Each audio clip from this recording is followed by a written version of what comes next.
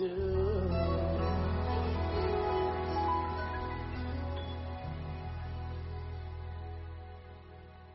Good morning. Imagine that you're incarcerated in a prison. You cannot leave the prison itself, but someone showed you how to unlock your cell door so that it will never lock again. You can walk throughout the prison at will. You can go outside into the yard if you want, though you can't leave the prison, at least not yet. The guards threaten you with bodily harm, but you've come to realize that all they can do is threaten. They can't really harm you. So, you live in a prison, but with freedom, ironically, knowing that someday you'll be outside the prison itself. In the meantime, life is fun and meaningful, and what's better is that you know how anybody in the prison can unlock their own doors. And you tell them all who will listen, and if they want, they can unlock their doors and be free. The warden of the prison is pretty angry at this development, and he finds, though, that he can't stop it. So, however, he's far from stupid. So in response, he lies. He lies to everybody in the prison that they can't actually unlock their doors, so don't bother trying. And if they do try, that they'll suffer for it greatly. The only safety, he says, lying, is for all to remain in their cells. This scenario is not far from the current state of the world. Jesus Christ, the Son of God, came into the world, entered Satan's world to set the captives free. Isaiah 61, it was prophesied of him. Whosoever can believe in him and be saved and be free. Whosoever, it doesn't matter anybody.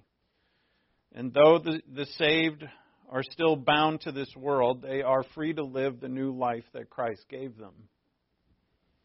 He didn't give us ideas about the life, information about the life. He gave us the life itself.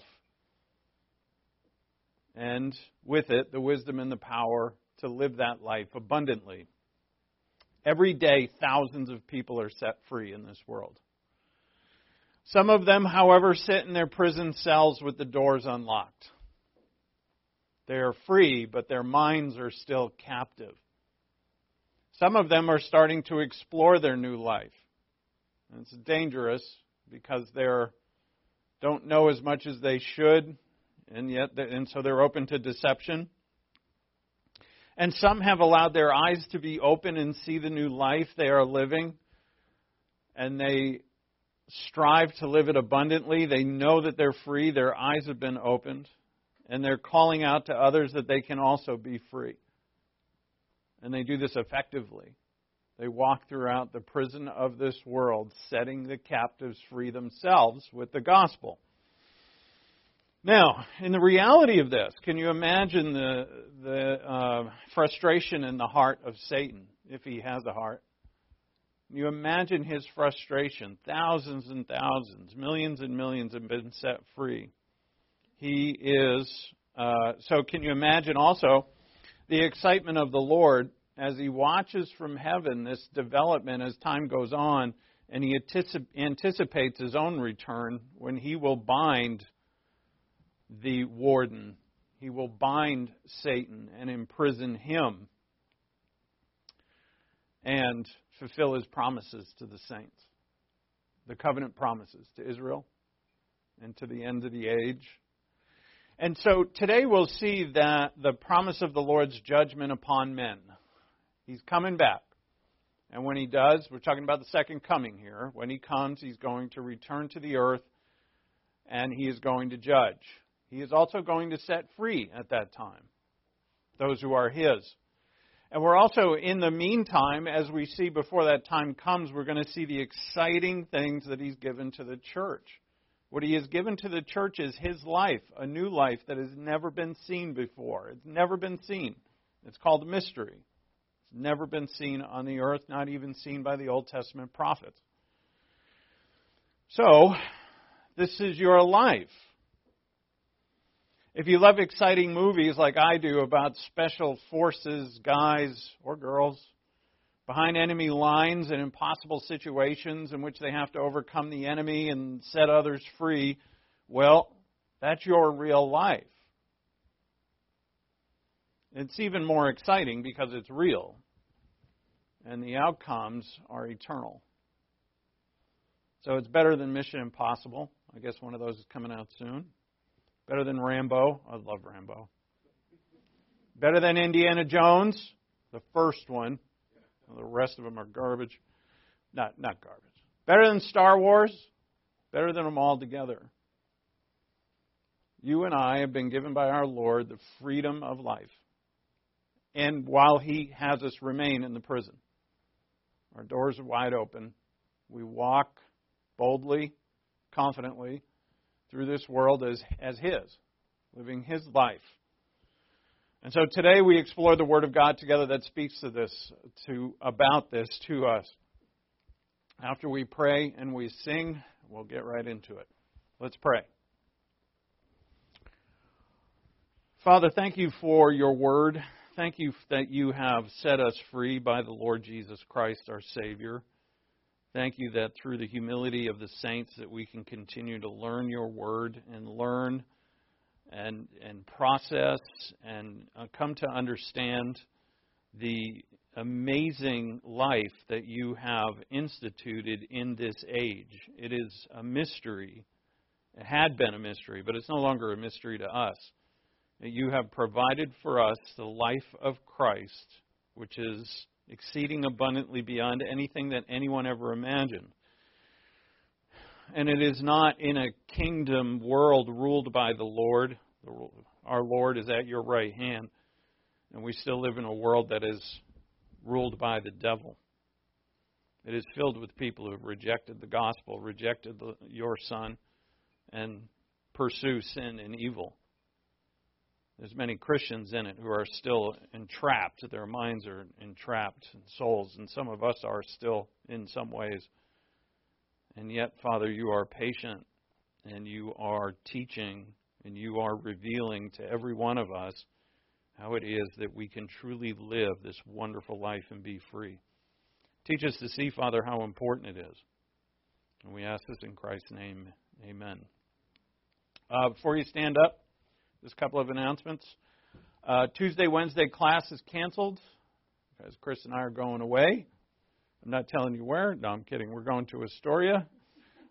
So there will be class on Thursday the 13th. So no class Tuesday, Wednesday. We'll be here Thursday. Church picnic, again, just a reminder, is August 12th. If you want to bring someone, you can. You know, if you have someone who wants to fellowship with a bunch of knuckleheads like us, please bring them. We want to share God's blessing not only amongst ourselves but with others. There's postcards in the back that have the address on it and stuff at that back table, and it's listed on the website. Also, Chris's surgery, my wife Chris, is coming up on Friday, so if you could keep her in prayer and me. Now I'm apparently going to have to do a bunch of chores and stuff. I don't know. So pray for me mostly. No, I'm kidding. Please keep her in prayer so that it is as minor as possible and the recovery is as quick as possible. All right, let's all rise, please.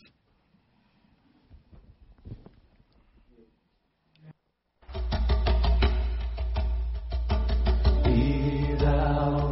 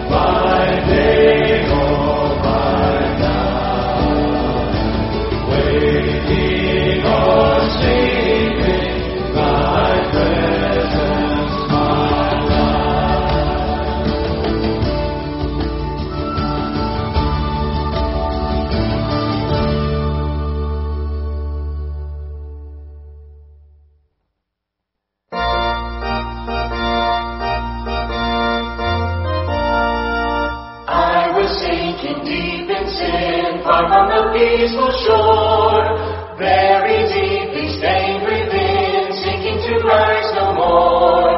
But the Master of the sea heard my despairing cry. From the waters lifted me, now safe am I. Love lifted me, love lifted me, when nothing else could help. Love lifted me, love lifted me, love lifted me, when nothing else could help. Love lifted me. All my heart to Him I give, ever to Him I cling. In His blessed presence live, ever His praises sing. Love so mighty and so true, merits my soul's best songs. Faithful, loving service to Him belongs. Love lifted even me, love lifted even me, when nothing else could help. Love lifted me, love lifted even me, love lifted even me, when nothing else could help. Love lifted me. Souls in danger look above, Jesus completely saves. He will lift you by His love out of the angry waves. He's the Master of the sea, billows His will obey. He, your Savior, wants to be saved today. Love lifted even me, love lifted even me, when nothing else could help. Love lifted me, love lifted even me, love lifted even me, when nothing else could help. Love lifted me.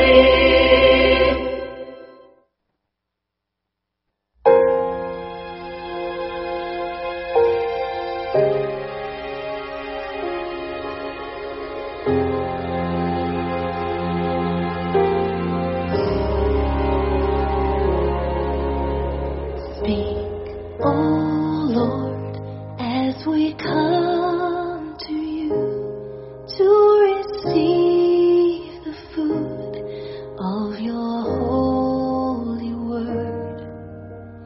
Take your truth planted deep in us, shape and fashion us in your likeness, that the light of Christ might be seen today in our acts of love and our deeds of faith. Speak, O Lord, and fulfill in us all your purposes for your glory.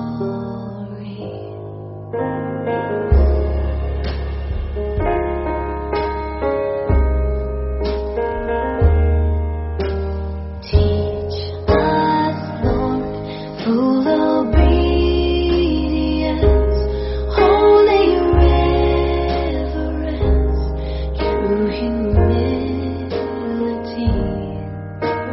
Test our thoughts and our attitudes in the radiance of your purity.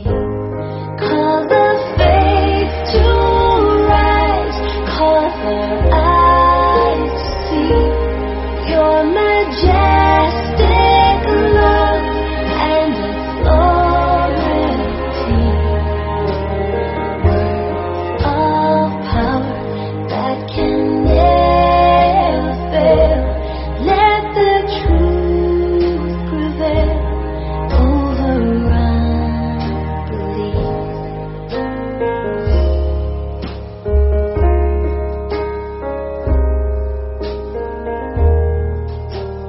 Speak, O Lord, and renew our minds. Help us grasp the heights of your plans for us.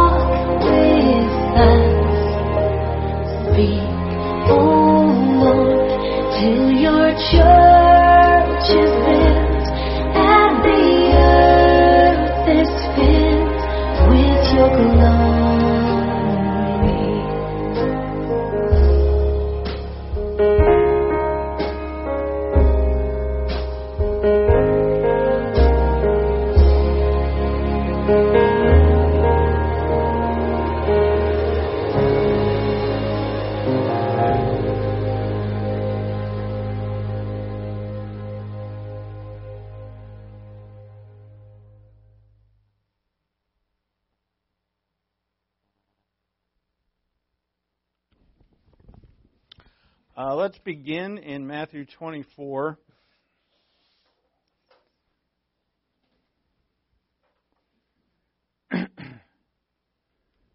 And we begin with the second coming of Christ. Matthew 24:29.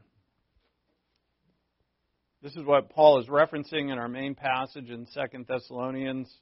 It's referenced so much throughout the Scripture. It is the culmination of the age. Matthew 24:29. But immediately after the tribulation of those days, that's Israel's tribulation, the sun will be darkened, and the moon will not give its light, and the stars will fall from the sky, and the powers of the heavens will be shaken. And then the sign of the Son of Man will appear in the sky, and then all the tribes of the earth will mourn, and they will see the Son of Man coming on the clouds of the sky. Notice, all on the earth will see it, with power and great glory. And he will send forth his angels with a great trumpet. In our passage, the angels are coming with fire, which is speaking of judgment. And he will send forth his angels with a great trumpet, and they will gather together the elect from the four winds, from one end of the sky to the other. When that day happens, that is the end of an age. This institutes another age, which is the kingdom that God has promised to Israel, and the fulfillment of all the covenants to Israel that Christ will fulfill during his millennial reign. He's going to reign for literally 1,000 years, as is written about by John in Revelation chapter 20. He will fulfill those covenants. And right before that time, he will judge. Some will be judged and some will be set free. Some will be judged and some will be delivered. But that's it. When that happens, that's the end of what? And think about all that's going to end at that time. Will there be conflict anymore amongst people on the earth? Wars, contested presidential elections, one scandal after another. Will this all continue as we see it now? It will not. Will there be more? Will we continue to hear about when Christ is ruling on this world, that this is going to kill you, and this is going to kill you, and this is going to get you, and this is, the world's going to end in 12 years because of whatever, global warming or whatever. None of that occurs anymore. So go to 2 Thessalonians 1:5.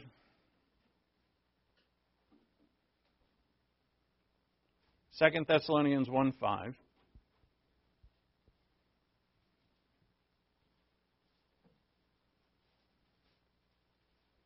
So that day, whenever it comes, is a day of finality. It is a day of judgment. And as Paul is going to reference that day here in this opening chapter of 2 Thessalonians, because he's going to use it to comfort them because they are suffering. Now, believers are not going to suffer like this in the millennial age. Christ is going to sit on David's throne and rule for 1,000 years. Ain't no one going to persecute his saints, not while he's here, but while he's not here, that's exactly what happens. In fact, it's promised to us that we will suffer for his name's sake. God, in fact, says that we're honored if we suffer for his name's sake. And there's only one way we're going to suffer for his name's sake, is if we're actually living a life that honors his name. Then we will suffer for his name's sake. And this is a challenge that each of us has. All believers are given this new life in an old world and in an old body. And we're still tempted by the old body to live the old life. And I don't mean, it ranges, the old life ranges from the most catastrophic kinds of sins to the more, what's the word? The more pleasant sins, I guess. The venial ones, not so much the cardinal ones. I was brought up Catholic, so if you know anything about that. The ones that, they don't really send you to hell, you just get a few days in purgatory for them. But what it is people, we're still tempted to live a life that is not the life. And the life has so many aspects to it. All right, think about it. There's a whole bunch of stuff you're supposed to do. There's a whole bunch of stuff you're not supposed to do. There's prayer, there's study, there's growth, there's ability, there's wisdom, there's humility, there's comfort, there's encouragement, but also at the same time a great amount of strength. You're a warrior and a poet. You're strong and not bending on the truth, yet you're comforting and loving your enemies.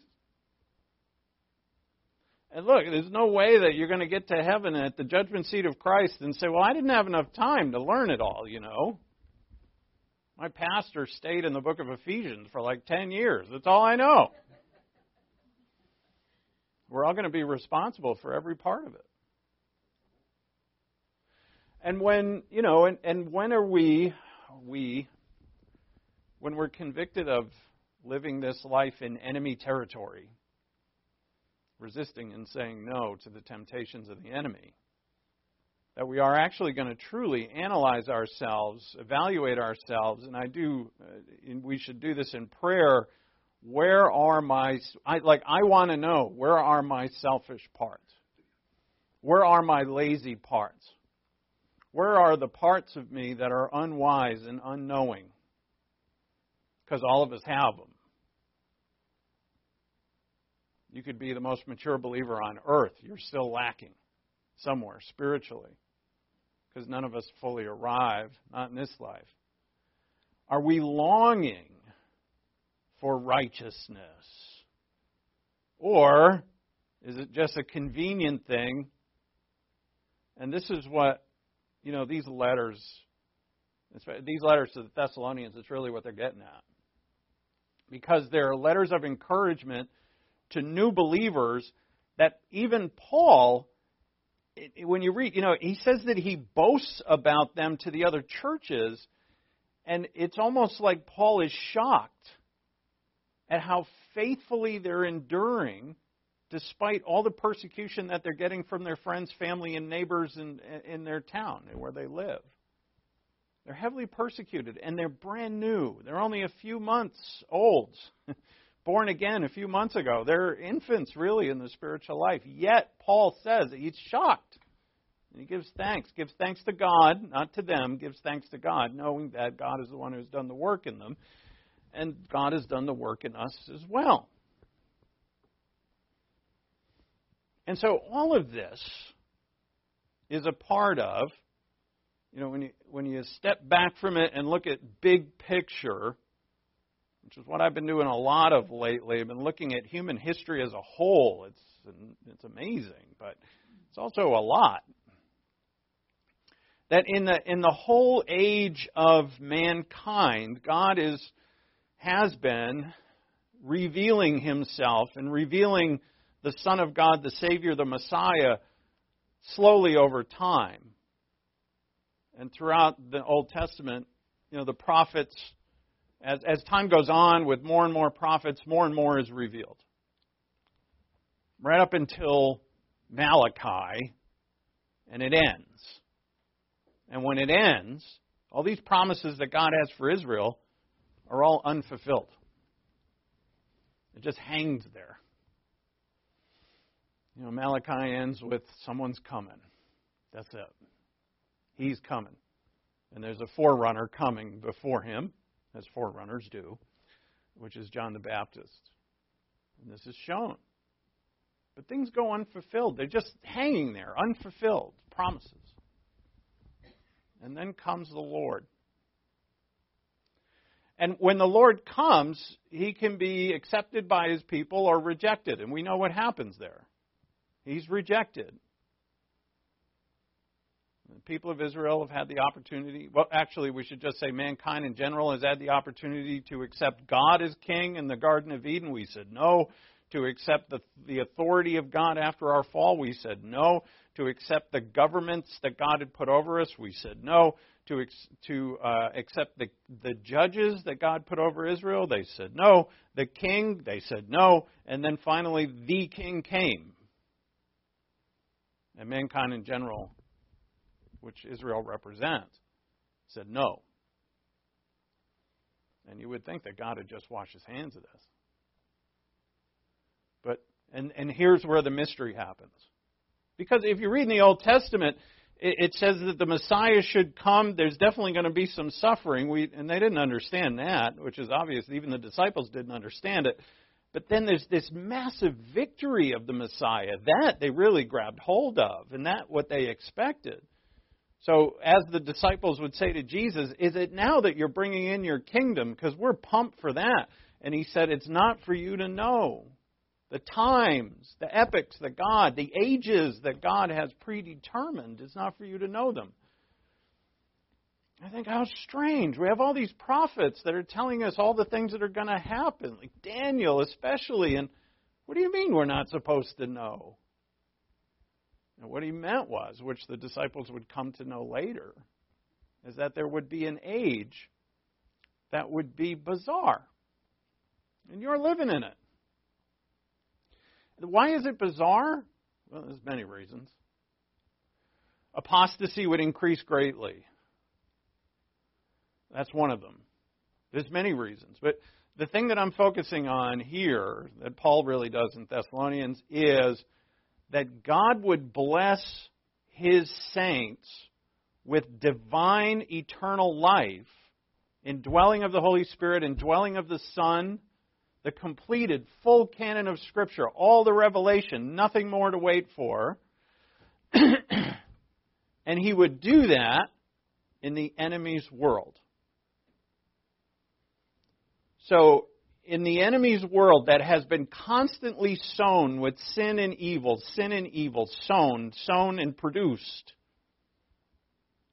that the Lord Jesus Christ would come and plant a garden. And it's better than the Garden of Eden. And that garden is in your heart, in every believer's heart. My heart, it's there. Now we can cultivate it, we can be good soil and produce fruit, or we can ignore it. And when we ignore it, we're just dabbling in the world, the old world. Right? What does Paul say? Lay aside the old man. Put on the new. Right? There's an old and a new. The old is sin, evil, selfishness, worldly stuff, materialism, everything that the world wants. The new is Christ.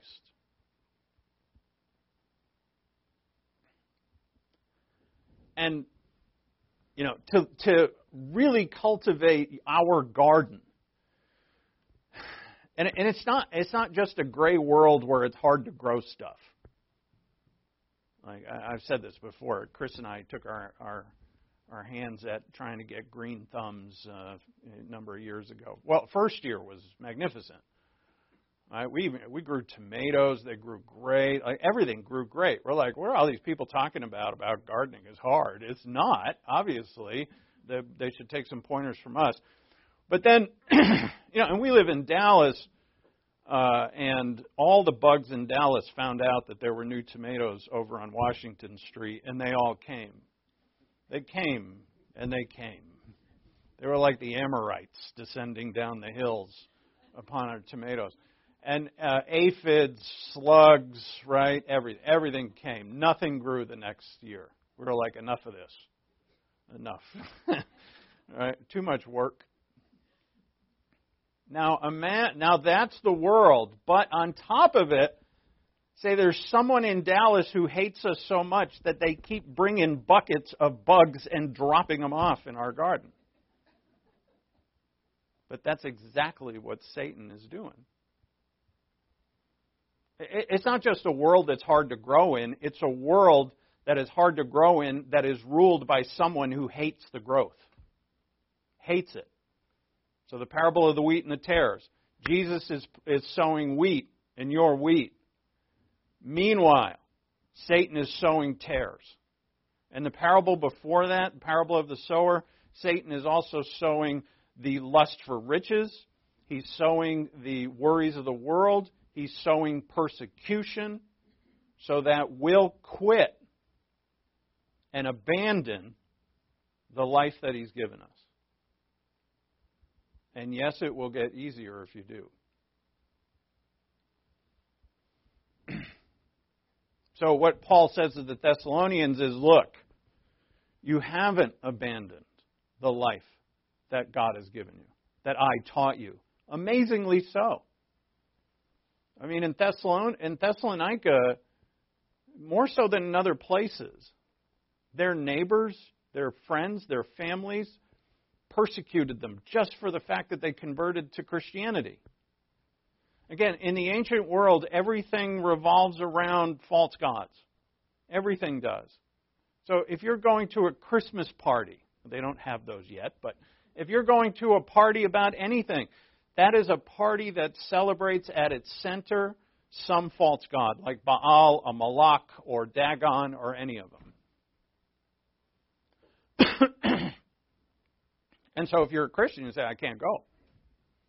If it's a sporting event, you can't go. If it's somebody's birthday party, they're generally sacrificing to some false god. And you're like, I can't go to that. And so their family and friends are like, what are you better than us now?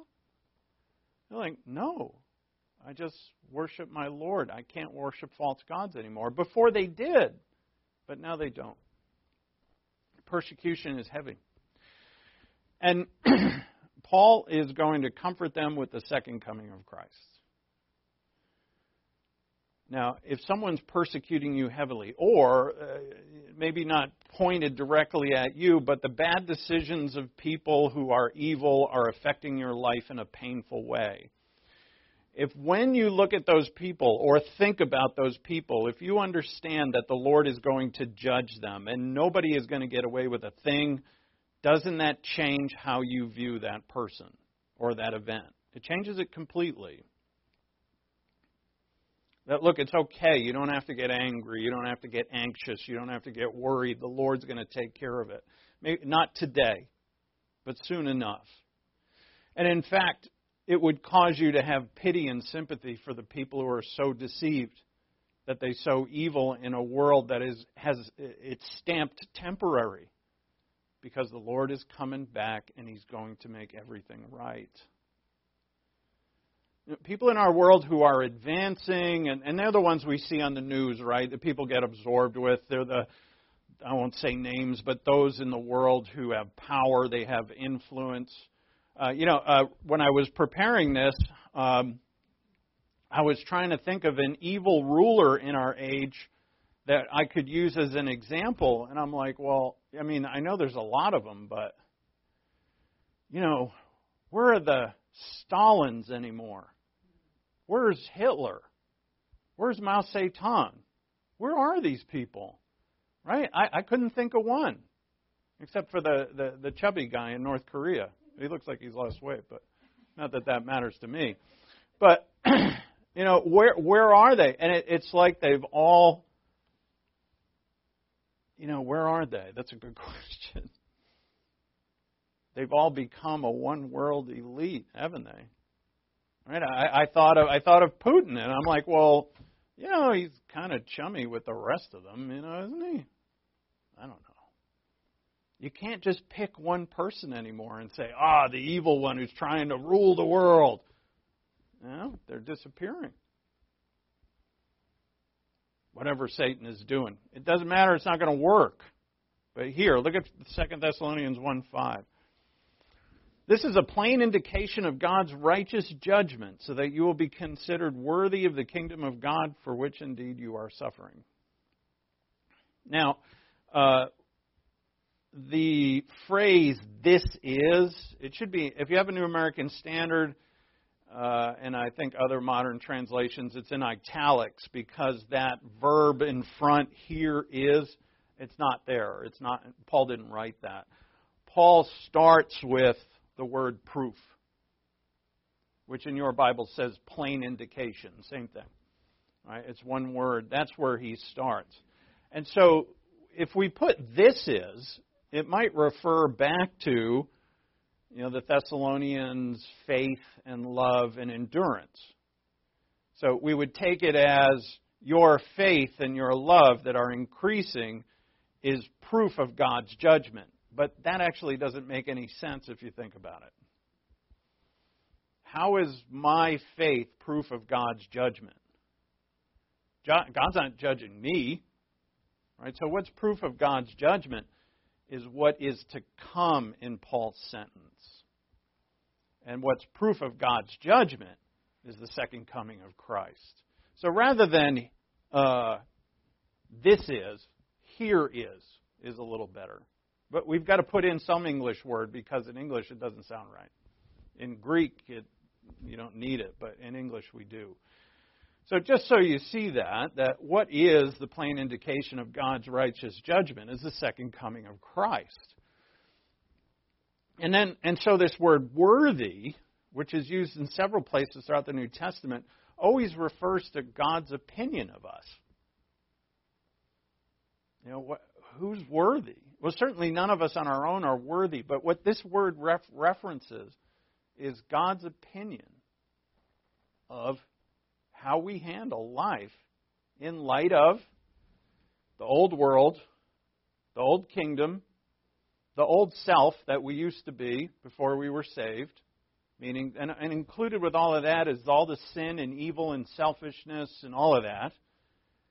And in light of the new life that I have in Christ, and the fact that this history that I'm in is temporary, as is my life is temporary, and that my Lord is coming back to establish a permanent world. Well, there's a reign for 1,000 years, yeah, but there's going to be a new heaven and new earth, all linked to His return.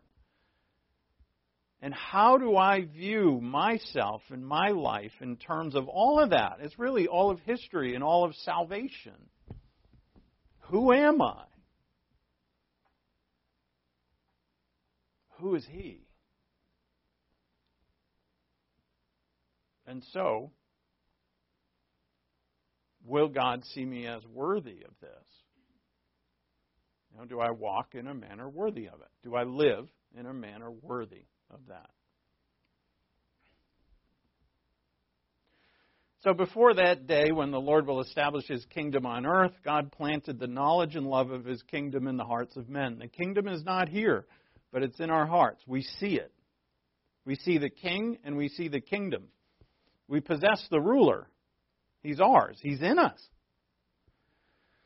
And we now, as prisoners who are set free, can leave our cell and wander about the prison at the great angst of the warden and the great angst of the guards. And we leave their angst in the hands of our Lord, and we do what our King, who has set us free, to do. We do that. And that it takes being sober-minded and alert and diligent, because we're still in this old body and we're still in the old world, and we can easily forget and go to sleep spiritually. We can so easily get, again, absorbed with ourselves and get that tunnel vision that's just me and my life on my stage, and neglect to see what this life truly is. And it's very exciting.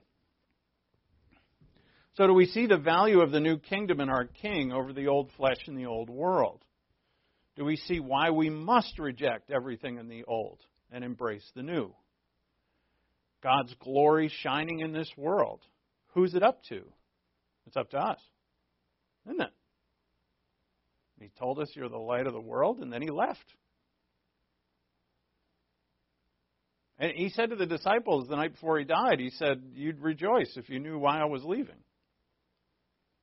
because when I leave, I'm going to give you the Holy Spirit, and you're going to be my light unto the world. And what were their lives like? Every one of them, just like the Apostle Paul would be, constantly fought against by the enemy. And to them, that meant, as Paul says here, this is proof of the righteous judgment of God. Look at how they're all acting against the truth. This is proof that when the judgment comes, it is just, it is right. And this is written all over the Scripture about the second coming of Christ. So there's an old self and a new self. Right? How many times have you been acting like the old self and then it dawns on you? Wow, what a horse's butt I've been. And, and it just rushes in on your memory that, oh, man, I forgot. Or, I've been acting like the old self. There's an old self and a new self. There's an old kingdom and a new kingdom. And if you are a new self, you're a member of the new kingdom, and Christ is your only king. You see, the kingdom in here, it will be. It's not here now. But we see it. And we can live its way. We must live its way. Hence, our life in this world is incredibly important. So the Lord is returning to judge and set free at the end of the age. That is a fact. The faith and the love of the Thessalonians has been a result of this confidence. When they looked at their persecutors, they see this. And what they want, what they long for, therefore, is that their enemies, their persecutors, would not be at the wrong end of this event. Because if you read forward verses 6 through 10, it's awful.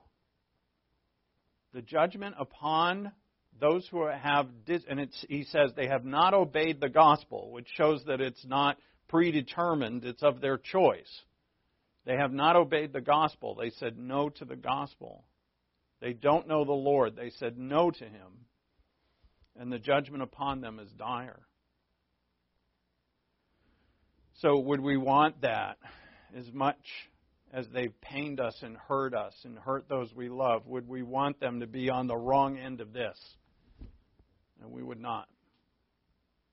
No believer would. So in Thessalonica, between the first letter and second letter, nothing's changed. They are heavily persecuted. So the new life is an exceeding growth of faith. As he writes here in verses 3 through 4, the exceeding growth of faith, this is what the new life is. My faith must continue to grow. I never sit still when it comes to faith. I'm always growing. I'm always learning. And I must, it's a real trap for us. You must not ever think that you know everything or know even a lot about a certain aspect of God's Scripture. There's so much to know. Our love towards all people must abound. Not even stay where it is. Do I love enough? Your answer to that must always be no. Shouldn't we be depressed all the time? I don't love enough. I don't have enough faith. I don't have enough wisdom. I don't have enough knowledge. But yet, content and happy people. This faith and love is not of my making. Of course I don't live up to 100% of it. It's not mine. It comes from heaven. It's not me.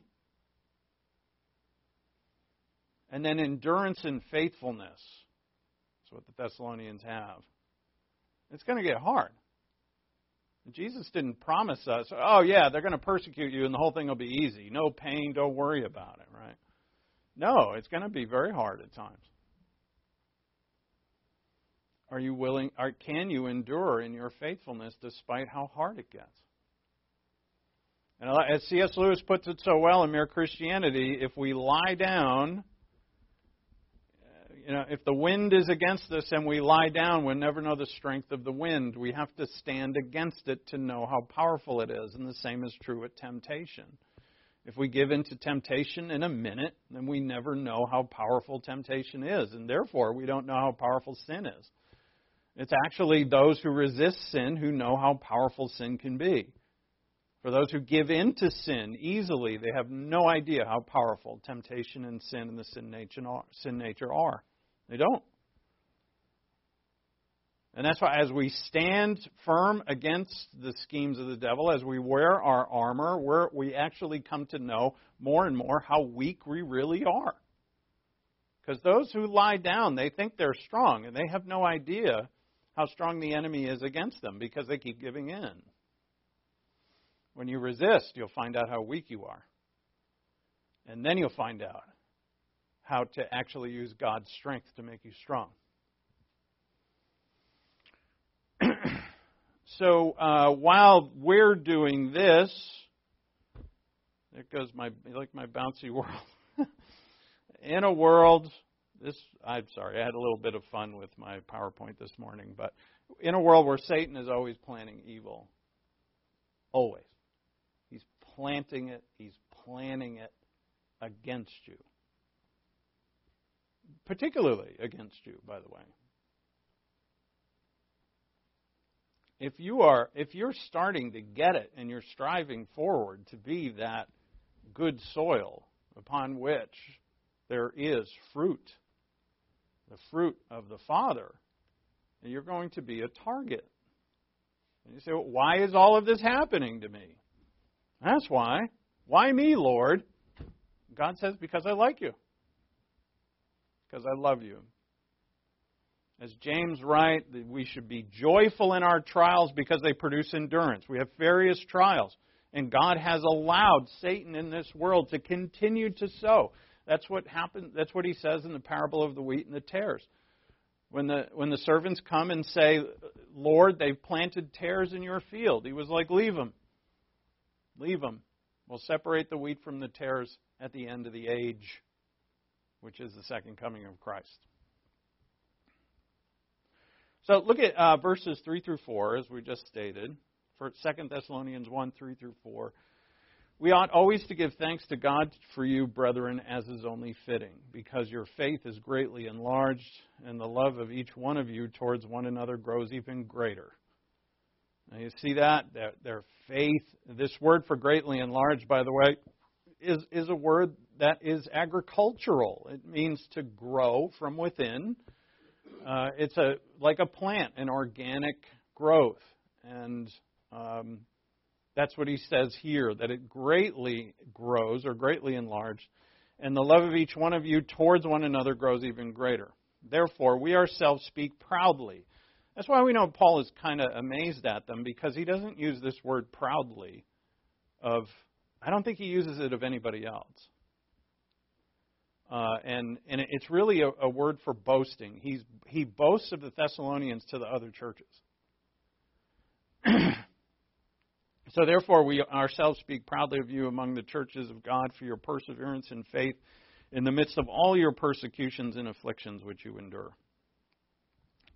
Now, persecutions and afflictions, they're synonyms. The Greek words, you can use them interchangeably, and in fact, they are used interchangeably. For instance, in Romans 8:17, where Paul, writing almost a conclusion of this chapter, he says, "Who will separate us from the love of Christ? Will tribulation, that's thlipsis, or distress or persecution, diagmos?" Those two words are the words that you see in your passage here that are afflictions and persecutions. They're interchangeable, and so why does Paul use both of them? He could easily use one, and that is because he's emphasizing it. He's emphasizing the fact that they are truly persecuted, that there's a lot of problems to this life. And God he's not only just, he's allowed it to happen, but he's designed it to happen. It's prophesied by Christ. During his ministry, he said, after Israel rejected him, he said, things are going to get tough. And they're going to be tough until I come back. So be faithful, pick up your cross and follow me, deny yourself daily, all of that. And he didn't stop there. He said, and your reward will be great. They've rejected me. This is the mystery age. You don't see it in the Old Testament. That there would be an interim, some age between the first advent of Christ and the second advent of Christ that would last who knows how long. It's been going on over 2,000 years. And for us pre-trib rapturists, there's like a partial first coming and then a second coming, and we're going to get into that coming up soon. It's going to be super fun. But and when Christ speaks of it, he's speaking of his first advent and his second advent, and he said in that time, which includes the tribulation, it's going to be rough. But I'm going to give you power. What I'm really going to give you is the divine life that I promised Israel in the new covenant. I'm going to give you not all the blessings of it, but I'm going to give you the spiritual blessings of that covenant, the new covenant in my blood. I am going to give you my life and leave you in this dark world. What a hoot. He could give us the life and whisk us off to heaven, please. Right? That's what a lot of us say. I just want to relax. And that day's coming. There'll be no conflict. Everybody's going to be happy. Everybody's going to be wise. There's going to be no more idiots. And no more bad plans. And no more arguing. And no more selfishness and pettiness and smallness and shallowness and any other ness that is a sinful thing that causes issues and conflict and problem and heartache on this earth. All going to be gone. But he said, until that time, I'm going to give you my life and leave you in the midst of that nonsense. Now, when you look at it from a big picture view like that, does it seem right to you that we should be complaining about anything? No? Well, the answer is no, in case you're wondering, to that rhetorical question. Does it seem right that we should want to fix the world and make a utopia here on earth? No. That's called amillennialism or amillennialism. It means no millennium, which became super popular in about the 4th, 5th century, 3rd, 4th, 5th century. There's been a doctrine adopted by the church, a great deal of the church since then. And it's funny, when the persecution of the church ended and it became an accepted religion in Rome, the idea of the coming Christ and his establishing his kingdom on earth in the millennium kind of lost favor. Because life got easy for Christians. And they were like, this kingdom isn't that bad. So they didn't want the new kingdom all that much. It just shows human nature. That's God up in heaven scratching his head saying, what'd they do with my premillennialist doctrine? It's like, sorry, Lord, they changed it. Nothing changes. So these two words are the same, right? This is going to happen. Will it separate us from the love of God? No. 2 Corinthians 12:10, Paul says, applying this to himself, right? This is the passage with the thorn in the flesh, and he said to the Lord, if you would please relieve me of whatever this thorn is. We don't know what it was. In 2 Corinthians 12:10, he says, therefore I am well content with weaknesses, with insults, with distresses, with persecutions. There's one of our words, diagmos, with difficulties, for Christ's sake, for when I am weak, then I am strong. So, Paul realized how weak he was. He could not handle whatever the thorn in the flesh was. I mean, if he could handle it well, why did he ask for it to be taken away? He realized how weak he was. But then when he realized how weak he was, and yet still had to do what God told him to do, right? God had called him to be an apostle to the Gentiles, a minister of his gospel to the world. He could not, as he said, woe to me if I don't preach the gospel. He had to do it. He knew he had to do it. Just like you and I should know that we have to do this life. We have to do it. And when we say we have to do it, and we're going to do it, with complete commitment, day in and day out, to be the people that God has made us to be, in love, in wisdom, in kindness, in gentleness. No, you say to yourself, there is no reason why I can't be kind. There is no reason why I cannot be wise and minister and love and also be strong. And you will find out that you can't do it. You'll find out how weak you really are. And then you're at that crossroads. You either throw in the towel and say, I'm going back to the old life. I can do that just fine. Or you say, I have to do it. And if you have to do it, buckle up. And I can tell, that's when things get exciting, because there's no excuse, right? Like, excuses are used by us in such a weird way. We're like, I'm flawed. I'm human. I'm flawed. I've got issues and problems. I can't be that kind of person. And we actually use weakness as an excuse. And God says, I don't accept that. Because I made you new. You're not the old. You're new. Because I put myself in you. And therefore, you must do it. And that's when we tap in to God's actual power. All right. So what happens now in this age is that with present suffering, as in, for instance, Christ said in Matthew 5:10, "Blessed are those who have been persecuted for the sake of righteousness, for theirs is the kingdom of heaven." And this in no way means that you become the king of heaven. What it means is that those who are members of the kingdom of heaven will be persecuted in this way. You possess that kingdom. Right? All believers do. But for those who press forward in the pursuit of righteousness, they live that kingdom, even though they're not in it yet. It's a great promise. This word blessed, makarios in the Greek, it's actually plural. It means blessings to those who have been persecuted for the sake of righteousness. So, present suffering. This little drawing here is Paul on the road to Damascus. I like the idea of using it for this point because it is very true. We'll see a couple passages as we close here that present suffering equals future glory. This is promised over and over.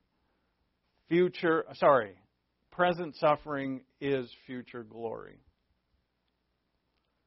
And so how many ascetics have there been in the church who have said, I'm going to suffer for future glory? And what they're forcing the suffering on themselves, going out to live in the desert or somewhere, and they're actually after their own glory. And do you see the subtlety here? Because you are to be after glory. And the key to this is that it's not yours. And that'll keep you on the straight and narrow. But as soon as I want stuff for myself, because when people tell us this is really important, when I was told, let's put it this way, when I was told this is really important, I said, wait, why is it important? Am I going to lose my salvation? No. Well, can't be that important. Will the Lord somehow not be glorified if I don't live up my end? No, He doesn't need you. How important is it really? And this is what was thrown on me. And it worked a little bit. As you can see, not very much. But you're going to lose out on all kinds of rewards in heaven. You're going to be running around in heaven naked.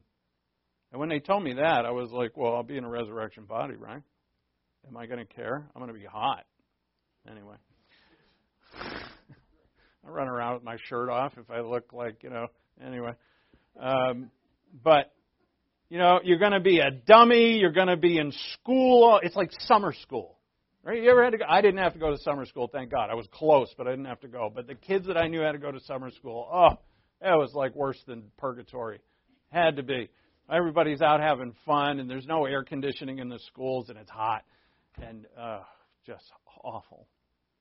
Is that what heaven's going to be like if you don't live up to your end? I can't say for sure what heaven's going to be like at all, but I don't think so. So all of these things throughout, and this has happened throughout church history, the scare tactics have been put on believers. And so we say, well, why is it important? Because what's important is what motivates us. A life is at risk. That's important. But is my life at risk? I have eternal life. I can't lose it. It's very important to know that doctrine, that eternal life is yours and it's yours forever. Well, will my reputation or the reputation of God be tarnished? No. He'll be glorified without you just fine. So why is it important? And I thought hard about this question. I'm still thinking hard about it. And I don't have a real zippy answer. I just know that it is. God went through great lengths to do this. And it's not as if Satan rebelled against heaven. Jesus, what are we going to do? He designed it this way. His throne is never in danger. Right? Can his throne be attacked? Be like, call the forces. Here they come. He doesn't need to do anything. There's a wonderful passage where, I can't remember exactly where it is, but it says the breath of his nostrils just, is like an atom bomb or something. That's my own translation. But like God just sneezes and get out the way, Does he need anybody? He didn't need any of this. So why is it important that you and I do what we do? What a great question. Maybe someday I'll have an answer. If it's about, if my concern is I'm going to be glorified in heaven, my concern is what I'm going to have in heaven in terms of rewards or what I'm going to have in time in terms of rewards. If my first thought is me in this, then I've missed it. Because as Paul found out on the road to Damascus, this is not about you, this is about the Lord. And it always will be. It's His glory always. Always. So, let's look at 1 Peter. We'll just close right here. 1 Peter chapter 1.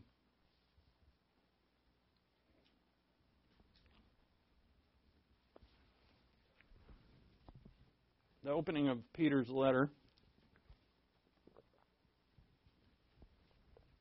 This is about the Lord. And in the world, something has to be at stake for it to be important. I'm going to protect my property because it's important. I'm going to protect my kids because it's important. I'm going to vote right and do things as a citizen because the freedom of this nation is important. But in heaven, none of that is important. Not remotely. God is up in heaven waving an American flag. God has His own flag. There is one eternal, final kingdom. And there are no nations in it. We are unified. In 1 Corinthians 15, it says that the Lord offers up the kingdom, singular. He doesn't say to the Father, here's Israel, here's the church, and make sure you don't mix them up.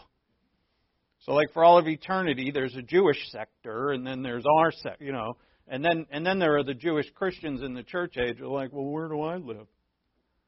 And I don't mean to make fun of it, but I find it silly. There's definitely a distinction between Israel and the church in history. No doubt, no doubt. But for all of eternity? There's one kingdom. 1 Peter 1:3. Blessed be the God and Father of our Lord Jesus Christ. Now, first and foremost, blessed be.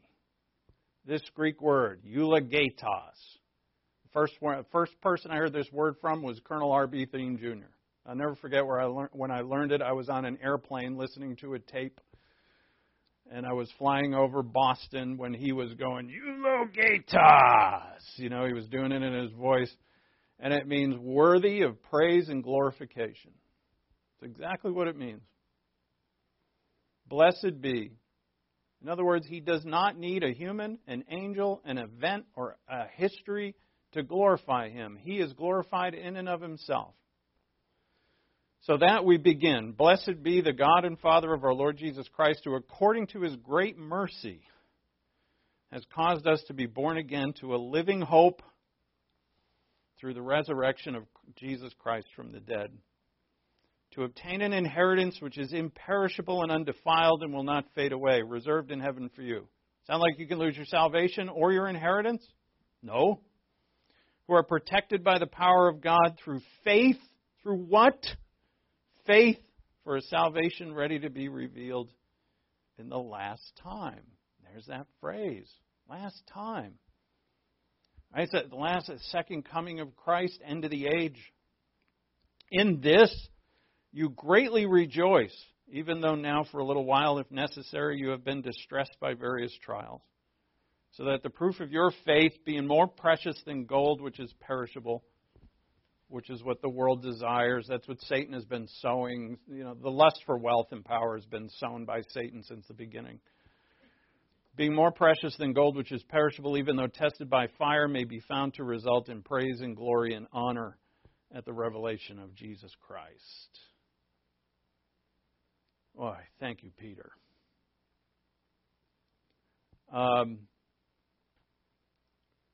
You greatly rejoice, even though now, for a little while, if necessary, you've been distressed by various trials. You notice, as Peter is in full understanding and teaching others that the trials themselves and the pain that we endure as we live as those that Christ has made us to be is not actually important. What's important is the fact that we have been blessed with eternal life through Jesus Christ our Lord. And so what Peter here puts the importance on the life, on the fact that it's been done. I mean, where's the importance here in this passage of Peter's, his call upon us to keep going forward, as he's going to say later on in this chapter, be holy. God says, be holy, for I am holy. We need to be holy. What is he using here? What has Peter found to be the true motivation for pressing on in such a life? And what do you see is the accomplishment of God through Jesus Christ to make us born again. That's it. But that's a lot. I mean, we say, well, can it be that simple? But what God has done through Christ to give us eternal life is nothing simple about it. Nothing simple about it. God's great mercy caused us to be born again to a living hope. That living hope is now. We live it. Hope means with faith, I look at the future and I say, it's marvelous. I can't wait. I long, I stretch for it. I reach for it. I strive ahead for it. And not because I'm going to get this or that, but because it's been given to me. The life itself is the important factor. And I think this is where a lot of Christians get tripped up by this. Is that they are absorbed with still, and I am as guilty of this as anybody, and I'm striving to further myself away from it. But to get absorbed with the things that the flesh wants. We're still fighting them. We're in that cell with an unlocked door, and we're sitting in the cell because our brains, our minds, our souls are still imprisoned by things that are of no importance to this eternal kingdom. And so we're stymied. We're held back. We're not jumping in with 2 feet. We're sticking a toe in the water and going, And so Peter would say here, even though you're tested with various trials, in a world that is sown evil in sin, and evil is sown by the enemy of our Lord, the devil, Peter says, you greatly rejoice. And it proves what your faith is. It's more powerful than anything in this world. And so the reason for living it is because it has been given. At least we can say that much. There's probably more to it than that, I'm sure.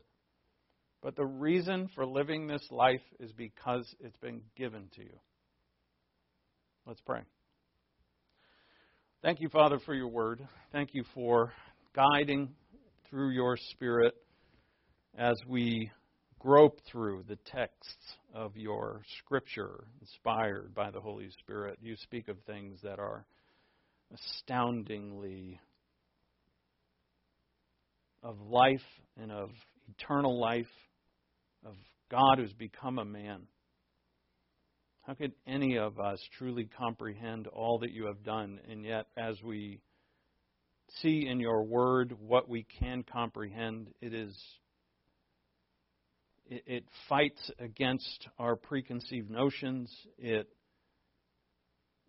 causes our desire for things that are not of you to be seen in their proper perspective. We still got a long way to go, Father, when we thank you for your patience and your grace. And so, Father, we just ask that through your Spirit our hearts would see and be enlightened, each of us, and we would grow that much further towards the image of Christ and that glory of the kingdom that he will bring. And it's in his name we pray. Amen.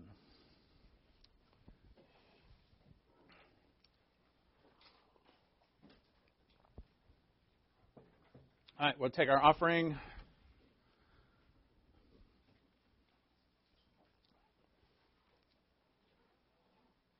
It has been my goal in the last several months to teach a message in under an hour, and I have yet to do it by much. So just so you know, if you're sitting there going, Joe, he's just always an hour, just know that I'm trying. Someday it might happen. Like when I pass out and die, you'll be like, hey, that was about a half an hour. Perfect. I say, at Corbin, they're all telling me you can't teach for an hour. And I'm like, I'm trying. But whatever. It's just Corbin. Corbin's great. But anyway, let's pray. We should probably just pray for our offering. Let's pray for our offering. Thank you, Father, for your for the opportunity that we know from your word, that we can give as cheerful givers who give to you and worship of you, so that the ministry can go forward, but also, most importantly, that our hearts are trained to be gracious. We ask for your blessing upon this offering. In Christ's name, amen.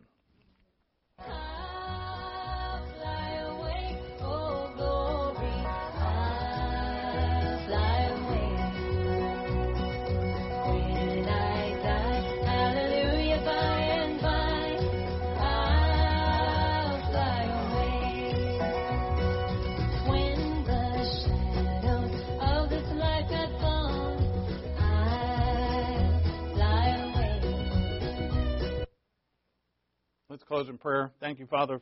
Just a reminder again, no class Tuesday, Wednesday. Thank you, Father, for our gathering.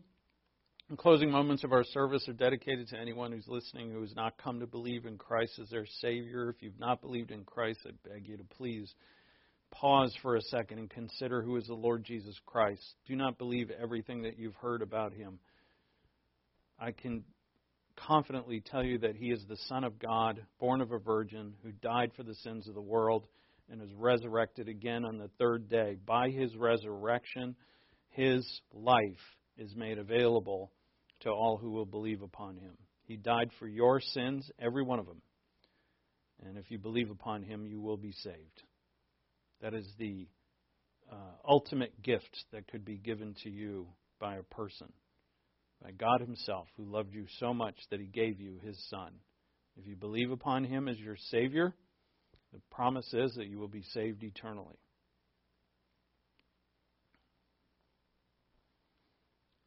We thank you, Father, for all things. In Christ's name, amen.